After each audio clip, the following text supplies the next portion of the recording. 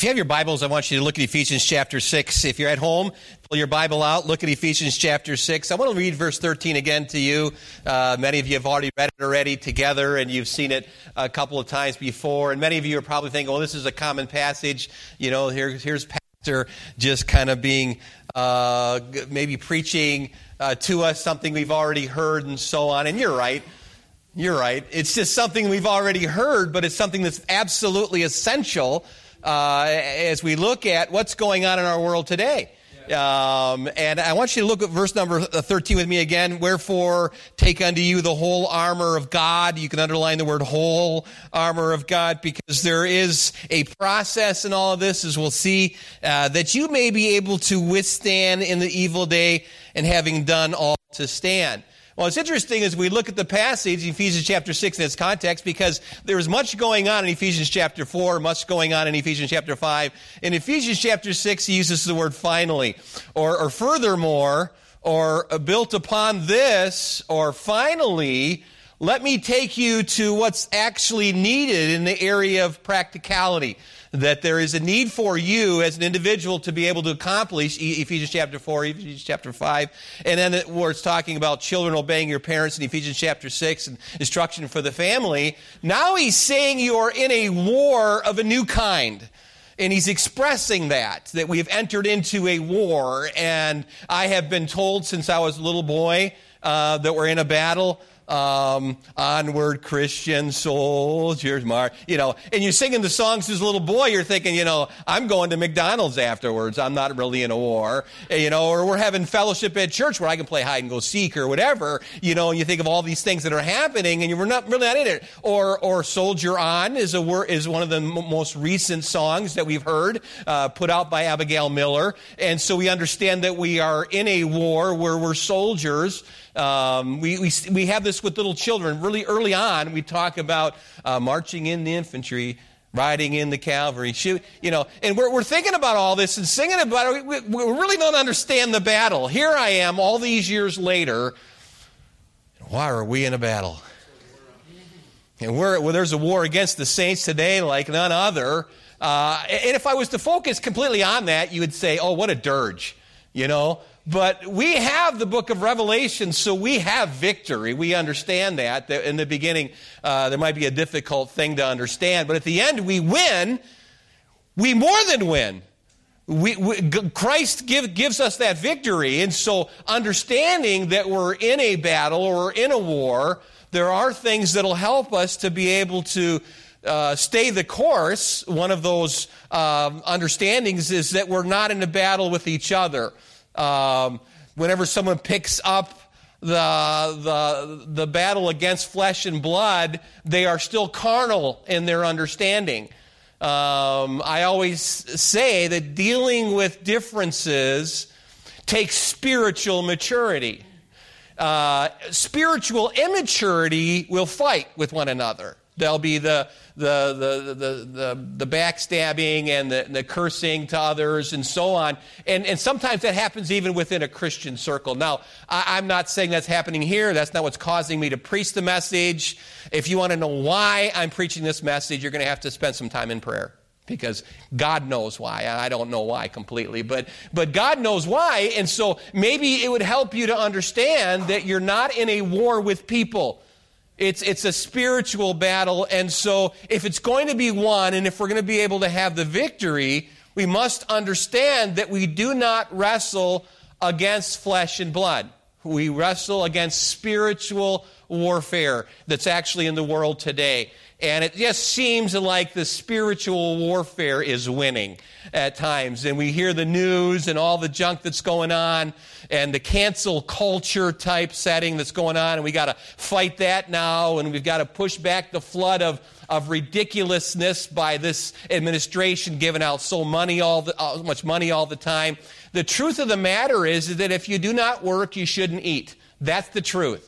And so we have to work in order to be able to eat. And so whenever the government comes in and says, here, we have the antibodies that'll help you, we'll give you a shot, then you're going to actually trust the government for the future shot. And if you're going to have a little bit of money in the bank because of the government, then guess what you're going to do? In the future, you're going to have to trust the government. Am I telling you the truth or am I lying this morning? I'm telling you the truth. And so the only answer is for us to go back and with all of these things that are going on and remember that finally, my brethren, be strong in the Lord in the evil day. So when we're talking about being strong in the Lord, we're not talking about building up, our muscles like with weights and so on. Many of you perhaps lift weights or you get on the treadmill and so on and you exercise. That's wonderful. We're talking about building up the spiritual disciplines and the spiritual muscles that we need to be able to be in the battle and be able to continue on. Now, what God is looking for is people that will actually stand and face the problem. Face the issue. And I think it's important for us to know that we cannot fight this battle with our backs turned to it.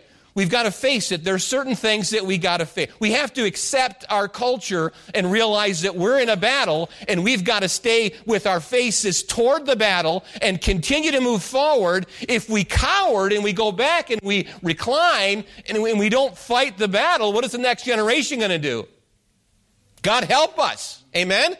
So there is a battle, and the intensity of it has kind of gone down a little bit. It's like a volume thing, and someone has turned down the volume of the intensity of this need, and most of it is because of the pulpits have lost their vision, and they think that drama is better than preaching the Word of God.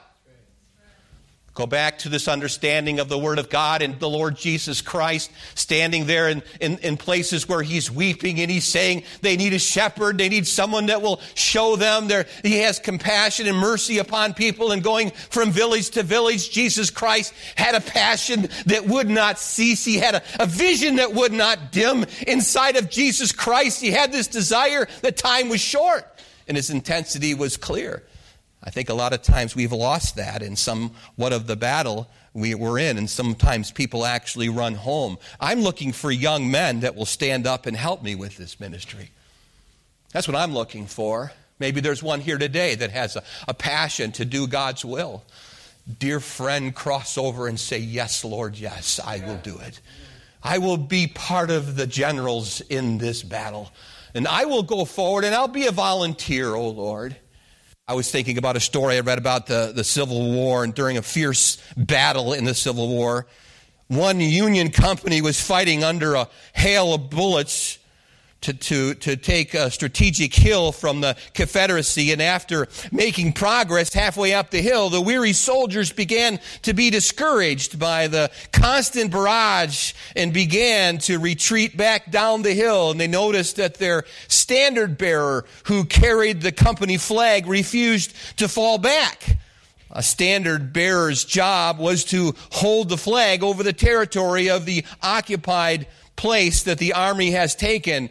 And they said to them, bring the standard back down to us, shouted the young man's cohorts. But in despite of all of that, the fact that the cannons were exploding all around him, and this courageous soldier was unwilling to yield even 1 inch, and he called back and said, no, you come up to where the standard is. Inspired this bravery of their comrade, the Yankees renewed their efforts and took the hill. And too many of God's soldiers are holding hands with the enemy and trying to reach the world by bringing the standard of the church down to its level. And God is calling us to be brave, and for those to say, I'm going to grab the standard and keep holding it high because I believe we need to continue on. A lot of times we think about this and we get stirred within our heart, but God will give us strength to be able to keep the standard high. And God will help us to be able to teach and preach and walk in a moral way, that we should be able to face a world that's full of sin and darkness. And what God is looking for is men and women of integrity that will help keep the standard high. And I believe it is getting more evident that we are in a spiritual war, and this war ultimately is not a tangible, if you would, but it's intangible. It is a deadly war between light and darkness and good and evil. and love and hatred and all of the twisting of things, that they're taking those things that are precious and saying they're not. And they're taking the things that are not moral and saying that they are. So where did all this begin? Is it something new that's happened in our culture? No, it's always been there. For some reason, we've been able to push back with God's help the things that are going on in the world. And there's always been the moral people that have said enough is enough. And I remember in the 80s we had the moral majority, you remember them, that got together and pulled together for the cause of Christ. And there was great unity among those. I think Jerry Falwell was part of that. Jack Hiles and some of those that were involved with that desire to reach the lost were involved with it. And the first thing we want to do really is take a look at this conflict for a moment this morning and see where it all began. There are passages in the Scripture that give us this understanding. Isaiah chapter 14, let me just read to you a few verses. How art thou fallen from heaven, O Lucifer, son of the morning? How art thou cut down to the ground, which didst weaken the nations? For thou hast said in thine heart, I will ascend unto heaven, and I will exalt my throne above the stars of God. And I will sit also upon the mount of the congregation in the sides of the north. And I will ascend above the heights of the clouds, and I will be like the Most High. But it doesn't stop there. The Bible says, yet thou shalt be brought down to hell, to the sides of the pit. And they that see thee shall narrowly look upon thee and consider thee, saying, is this the man that made the earth to tremble, that did shake kingdoms? And Satan was cast out of heaven with his angels, and he has been fired up since, trying to get to you. Let me tell you something. He hates you. Because you have something he'll never have, and that's the grace of God and the mercy of the Almighty God. And Jesus Christ, then, of course, our Lord, has overcome this darkness and death. We know this, that Jesus was able to give us the victory. We sing victory in Jesus in our churches, and many times we sing it with an incredible amount of energy. And this gives us hope, and according to the Scriptures in Colossians chapter 1, 12 through 14, is giving thanks unto the Father, which hath made us meet or qualified to be partakers of the inheritance of the saints in light, who hath delivered us from the power of darkness and has translated us into the kingdom of his dear Son, in whom we have redemption through his blood, even the forgiveness of sin. The Bible says in here that we are delivered from the power of darkness. So darkness is here personified, if you would, and it is presented as having power or authority or sway over all the Jews and the Gentiles which had not embraced the gospel. And being under the authority of the darkness, then, they are going to go into utter darkness. And the apostle here reminds us that there's nothing more powerful than the power of the Almighty God, who gives us the grace to be able to continue on.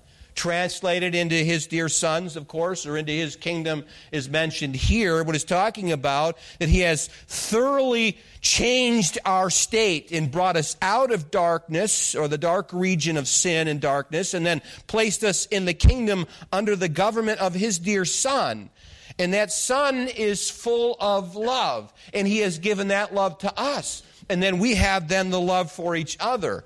And so when we're talking about this new kingdom and this war of a different kind, we're talking about the spiritual kingdom that God gives us. But he gives us then a way that we can handle this by a spiritual armor that he has set forth. Now, if we're in a spiritual battle, and sometimes if we're not careful, we have imaginations that take us over. Even good, godly people that have been in the Word of God could also be led astray, even if sometimes the Scriptures are taken out of context. And so what happens then is we have to take every imagination. The Bible tells us and uses that term. The Greek word is reasoning. And so we would take all of our reasoning and we would place it under the authority of God. Say, God, I'm taking this thought now and I'm placing it under your authority. Help me use your word to be able to line up with your will. Now, the Spirit of God will show you, because the Spirit of God is God. And so the Spirit of God knows the will of God, uses the Word of God to teach you so that you can actually make right decisions that are wholesome, so that God can give you victory in your life, and you can do that habitually. It is a process that you go through. You know, your character follows you, and you're really called by your character. I was dealing with someone just recently, and I said, that's not your character. I know you, and I know that God is working in you, and I know that your character will follow you. That's why it's important for us not to try to make it. You know, you can't make yourself have a big reputation. If you're looking for a reputation, go join Hollywood, please. Get out of God's work, because God's work is eternal. If you want to make yourself popular, then go ahead and be popular with that crowd. So I want to give you some things to think about as we're looking at this particular passage where it says, finally, furthermore, moreover, then, my brethren, be strong in the Lord and in the power, dealing with an incredible amount of understanding in his might. Put on the whole armor of God, that you may be able to stand against the wiles or the methods of the devil. For we wrestle not against flesh and blood, but against principalities, against powers, against the rulers of the darkness of this world, against spiritual wickedness in high places. And then wherefore take unto you, look at verse 13 again, the whole armor of God. A complete suit of armor is what Paul is suggesting here, knowing that that would help us in the evil day, that you may be able to withstand in the evil day, and having done all to stand. So stand there having your loins girt about with truth. Verse 14. And so we're talking about this is something that we all know, is that this really is the believer's integrity, that we were able to take on what we would call truth. The military girdle was worn about the waist, and the sword and the dagger were suspended from it. And so girding up the loins denotes a preparation for battle or for active battle. Girdles were used as pockets, and as they still are among the Arabs today, they were used as purses, if you would, or the end of the girdle being folded back so they could put things in it for a purpose. In addition, the Nelson Study Bible actually says from the belt it hung strips of leather to protect the lower body. Matthew Henry says that the belt girds on or secures all other pieces of the armor, and so the truth should cleave to us as the belt would cleave to the body. And so we put on truth by walking in the truth, accepting the truth, always living in the truth, telling the truth, loving the truth. And Jesus Christ said, I am the way and the truth. So the spiritual significance is that God does not simply want us to point at truth. He wants us to wear it. That our loins be girt about with truth. And when I was in the Marine Corps, we had a flak jacket that I wore in Lebanon. It was what we put on when we were being threatened. And on that was a belt that was attached to the flak jacket. But on that belt then, we actually put our bayonets on there. We put on our gas mask was tied to it.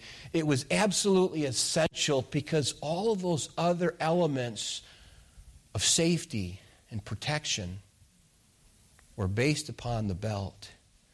And the Bible's basically telling us, if we want to understand Christian integrity as part of the need in this war we're in, we've got to understand the belt of truth.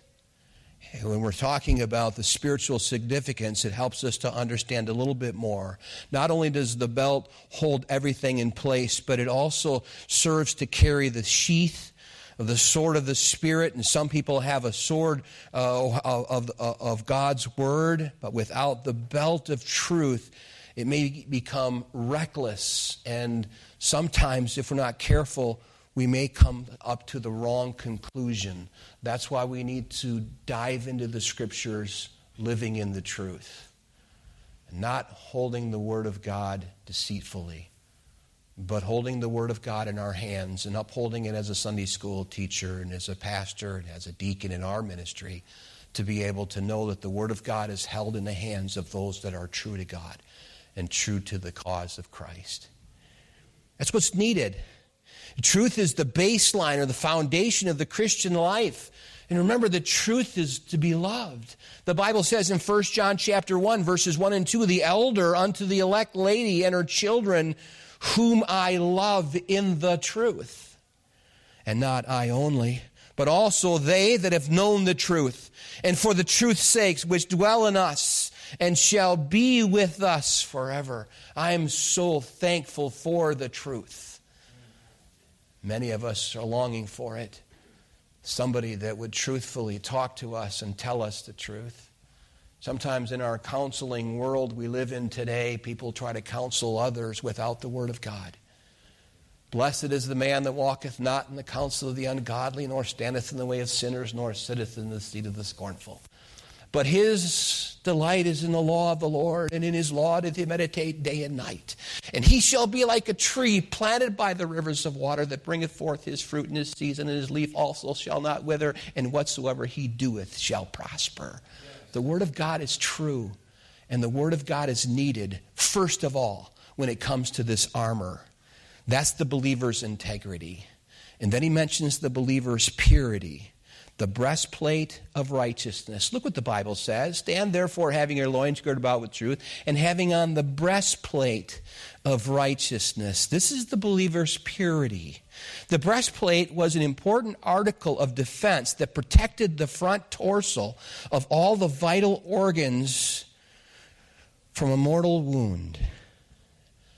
Back in 1979, it was late July, and I had just turned 18. I had a motorcycle, and I had an accident, and I ended up in the hospital. I ended up in the hospital for 62 days, and I was in the burning unit, and they were constantly bringing burned patients to the hospital. I got to see all these patients. I was in a wheelchair. I was heading to Hyles-Anderson College. I was 18. As an 18-year-old young man, I saw people that had been burned, and it just made a difference in my life. I'm telling you, hell is going to be a horrible place. Yes. And I'll tell you what, all we want to do is keep people from hell. That's what we should be doing, by telling people the truth. There was one fellow that wanted me to be in the room while he took skin out of a liquid nitrogen tank and put it over his stomach, because all of his organs were exposed because it was burned. And so they had to protect those organs. And I went into the room, took him by the hand. I was just 18, but I was already pastoring at that time, didn't even realize it. But I was in that room with that young man, and I was thinking, he's going to make it. He's going to be okay. And you know, he did live. I don't know where he's at today, but for some reason, he wanted to be in that room. They took more skin out and put it on his face to help protect his face, because he had burns on his face. You say, well, that's a horrible thing. You know, when it comes to the breastplate of righteousness, what Paul was interested in is for you to protect your vital organs from the enemy. What's your most vital organ in your chest? Your heart. Oh,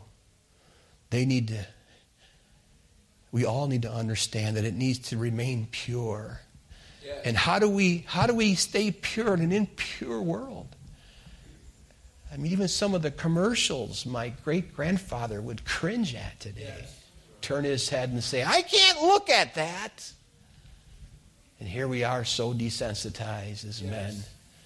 Oh, that we would be pure like Jesus. And that our eyes would be glaring into the eyes of someone else and saying to them, you too can be pure through Jesus Christ. You too can walk the way that's true, and you can walk in the light. And so it's important for us to understand that vital organ is being protected, and it often is composed of a solid piece of metal. And then it also would contain numerous small pieces that were sewn together by cloth or leather that overlapped like fishing scales. And these scales could number from 700 to 1,000 per coat. And the sun shone directly on the armor. It could actually be very hot. And so to avoid it, they would often wear Under Armour. They have a Under Armour today, and you can buy sweatshirts or whatever, and it says Under Armour on it or whatever, skin tight. They run with it on and so on. And it was taken from this understanding. In other words, wearing the breastplate of righteousness is always in partnership with the robe of Jesus Christ. And how that we must understand this. I put on righteousness, Job said, 29:14. And it clothed me. My judgment was as a robe and a diadem. And also keep in mind that the high priest wore a golden breastplate over his linen that was set with 12 precious stones, which inscribed the names of the 12 tribes of Israel. And this place represented the nearness of the heart. In Exodus 28:29, and Aaron shall bear the names of the children of Israel in the breastplate of judgment upon his heart, and he that goeth in unto the holy place for a memorial before the Lord continually. And so the only way we can experience victory in the battle against the devil is through the confidence of the righteousness of Jesus Christ and not our own. Not one stitch of our own righteousness will protect us from the enemy. Only the righteousness of Jesus Christ. The Bible says in Zechariah 3:1-5, and you show me Joshua the high priest standing before the angel of the Lord, and Satan standing on his right hand to resist him. And the Lord said unto Satan, the Lord rebuke thee, O Satan, even the Lord that hath chosen Jerusalem rebuke thee. Is not this a brand plucked out of the fire? Now Joshua was clothed with filthy garments. It stood before the angel, and he answered and spake unto those that stood before him, saying, take away the filthy garments from him. And unto him he said, behold, I have caused thine iniquity to pass from thee, and I will clothe thee in change of raiment. And I said, let them set a fair mitre on his head. So they set a fair mitre upon his head and clothed him with the garments. And the angel of the Lord stood by. And the garment of righteousness was placed upon us when Jesus Christ gave us his righteousness. The Bible says in 2 Corinthians 6, verse number 7, and by the word of truth, by the power of God, and by the armor of righteousness on the right hand and on the left. Romans 5:17 says, for it be one man's offense, death reigned by one, much more they receive abundance of grace, of the gift of righteousness shall reign in life by one, Jesus Christ. In Romans 4:13, and the promise that he should be the heir of the world was not to Abraham or to his seed through the law, but through the righteousness of faith. You see, what happened when you got saved was Jesus Christ gave you his righteousness. It was imputed unto you. You see, all of earth looks at you and says, there's a sinner. And you can remember the story in Luke chapter 7 and verse 36-50 where the woman was there in the house of the Pharisees, and they said, if Jesus knew what kind of woman that was, he would not let her touch him. That was their thinking. This could not be the Messiah because the sinner's touching him. Well, let me tell you something, dear friend. That's completely opposite of what the Scripture teaches. If we know that we're filthy, we can come to Jesus because our righteousness will never be good enough. I need Jesus. Show me Jesus. Give me Jesus. Amen? Amen. So we get to this place where we understand this, and his righteousness was imputed unto us. I put on his righteousness every day when I get up and I go out that door and I go in to face the world, and I'm not going to shy away from it. God called me to preach the truth, and I will preach the truth until I die, but I will always face it. We need people that'll stand up and face it today. The culture's horrible, but we need Christians to stand up and do what's right. What a wonderful blessing it is to have a local church like this. I'm telling you, folks, we should have a church that's 10 times this size. Because we need to pull together today. We need each other. We need to gather. We need to keep this thing going. What if we just all went home and did what if every Christian was like you? Where would we be? We'd be in trouble, dear friend. Oh, where is your passion? Where is the stirring within you? Where is the yielding to the Spirit anymore? Oh, God, give us laborers again. And He will, if we pray. The Lord of the harvest would send laborers. If you're wondering about what to do, get on board. This train is going, dear friend, and we're going to continue on. I know I've been here 23 years, but I think I'm almost halfway done. God will give me some more years. The Bible says here in verse number 13 of Romans chapter 4, the righteousness is by faith. But He doesn't stop there. He goes on to say that we're supposed to take the peace. Look what the Bible says in verse number 15, and your feet shod with the preparation of the gospel of peace. And my time's up. So my peace is depleting. Because I'm just getting the fires burning here. But let me give it to you rather quickly. This is the believer's tranquility, the gospel of peace. In the Bible, the foot is a symbol for direction as you walk. Walk of a person's life, and having our foot shod with the preparation of the gospel of peace gives us good footing, prevents us from backsliding. As we become involved with the spreading of the good news of Jesus Christ, you'd show me one soul winner, I'll show you a person who's not backslidden. Interesting how the Bible says, how beautiful upon the mountains are the feet that to him that bringeth good tidings and that publish peace and that bring good tidings and that publish salvation. That saith unto Zion, God reigns. Romans chapter 10, verse number 15, and how shall they preach except they be sent? For it is written, how beautiful are the feet of them that preach the gospel of peace and bring glad tidings, good joy. And I don't think it's just talking about the gospel too here. I think our feet ought to, I had a hard time tying my shoes this morning. Don't ever break your fingers because you can't do things. Sometimes you feel crippled. My wife did this morning for me. Thank you, honey. I couldn't do this. It's like frustrating. Said, how long? Not till June 11th. I can't take this brace off. Sometimes I take it off and I'm not supposed to. It's hard to do things. But every time I put my shoes on, I want to remember that my feet are supposed to be shod with the preparation of the gospel of peace. Okay?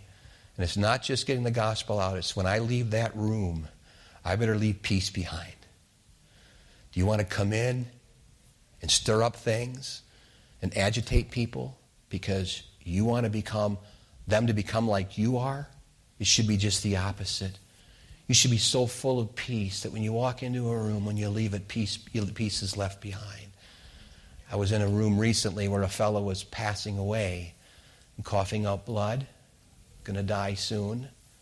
I took him, I showed him the gospel of Jesus Christ.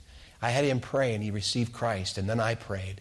And then I prayed, oh God, would your peace come into this room? And when I walked out of that room, I was going to go get a burger someplace. I was thinking, I left peace behind.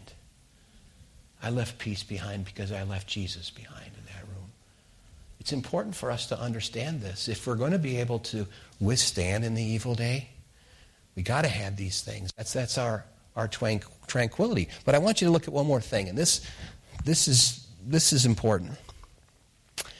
And this is where I look what the Bible says in verse number 16. And above all, to take the shield of faith. And again, the shield of faith is going to help us to be able to continue on at times. And I think the shield of faith will give us the ability to say things for certain. And so the shield of faith is the believer's certainty. Then it says the helmet of salvation. And this is the believer's sanity. You say, well, I'm as sane as can be. No, you're not. You think you are because you have an exaggerated opinion of yourself. But sometimes things that come out of your mouth don't make sense. Things that come out of my mouth don't make sense at times. But let me tell you something. What we need is the helmet of salvation. We need to protect our brain. And salvation does that. The security of your salvation, the longevity that He has sealed you until the day of redemption. Did you know that fear of a person who thinks they lost their salvation, that fear can actually control a person where they can lose their mind? Yes. It can happen. So we go back to the understanding, the believer's sanity, the helmet. And the helmet was made of bronze, and it was equipped with a piece of armor. And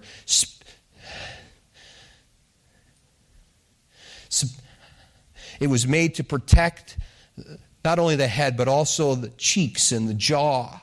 It was extremely heavy.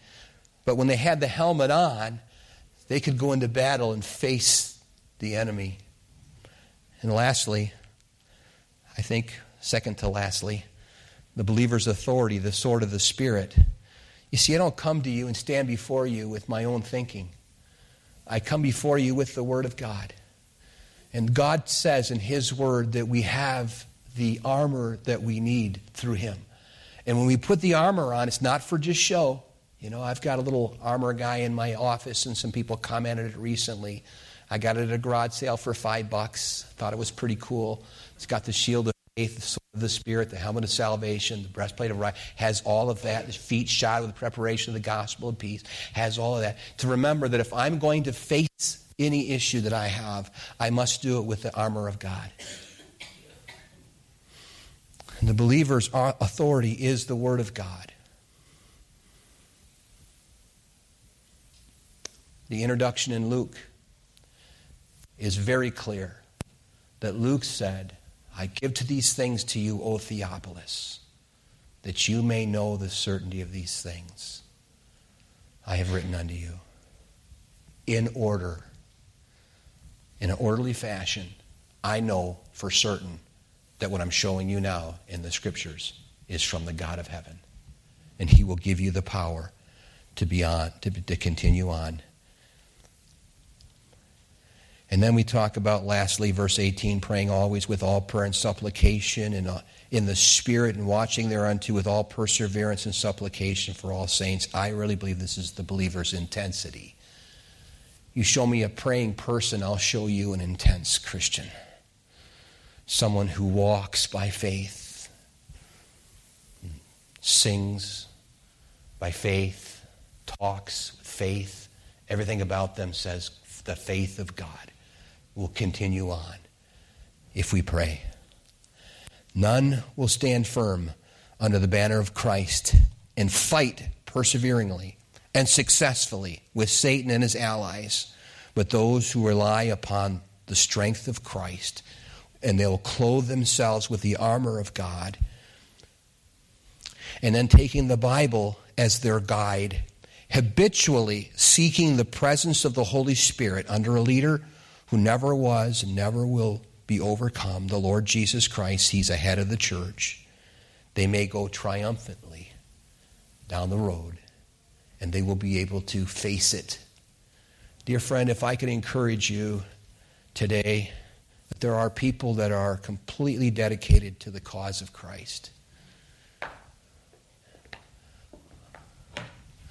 We've gotten to the place where the almighty buck is speaking louder than God. We've gotten to the place where our culture has accepted money over God. And you can't serve two masters. Remember that? We're talking about Matthew chapter 6, verse number 33, that if we would get our priorities in line with God, He will give us success in every area. That we would not be making decisions based upon how much money you would make, on where you're going to live. You need to live where God has placed you so that you can reach people for Jesus Christ.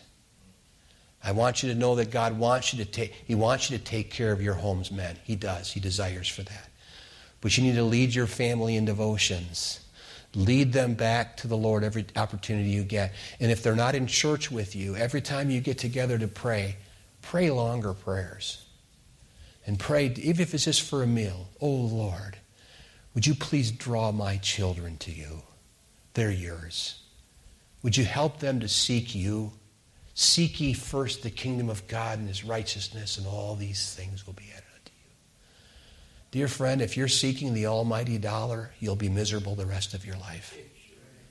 If you're seeking the greatest position where people will have fame, you'll be miserable the rest of your life. If you're seeking more things to where you have a bigger car and a fancier car, and God has given you all you need. We just need to say thank you, Lord, for what you've given me. I hope the message helped you tonight, because we got to have people to face it. Things are getting weird. But I'm going to face it with God's help and God's armor. Your head bowed. Let's pray. Father, every head bowed and every eye closed. Maybe you're here today, you say, Pastor Howell, I needed the message. I am born again. I know Jesus is my Savior, but I've been going in the wrong direction. And the Lord showed me today in his word some changes I need to make.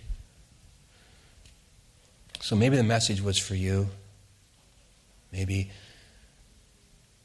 you feel a prompting to come forward and talk to God about it. Maybe it's been a long time since you walked down an aisle at a church, knelt down at an old-fashioned altar and said, here I am, Lord.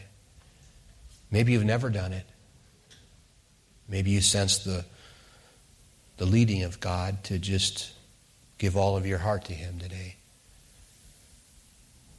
Maybe you're here and you hear my voice and you're thinking, I've never received Jesus yet. I know who he is, but I've never received him. I'm not saved. I'm not sure I'm going to heaven when I die. Then let somebody show you from the Scriptures how you can know for sure from the Scriptures how you can go to heaven. These things I write unto you that you may know you have eternal life. Wouldn't it be wonderful if you knew that you knew that you knew you were going to heaven? God will show you from his word. And if you're a woman, I'll have a woman show you. And if you're a man, I'll have a man show you. But maybe you're here today and it's for something else. Why don't you come? God has already spoke to your heart. With every head bowed and every eye closed, would you just stand to your feet, no one looking around? We're going to have what we call an invitation, and if you need to come, you come. Father, I pray that your Holy Spirit would guide in this invitation in Jesus' name. Amen.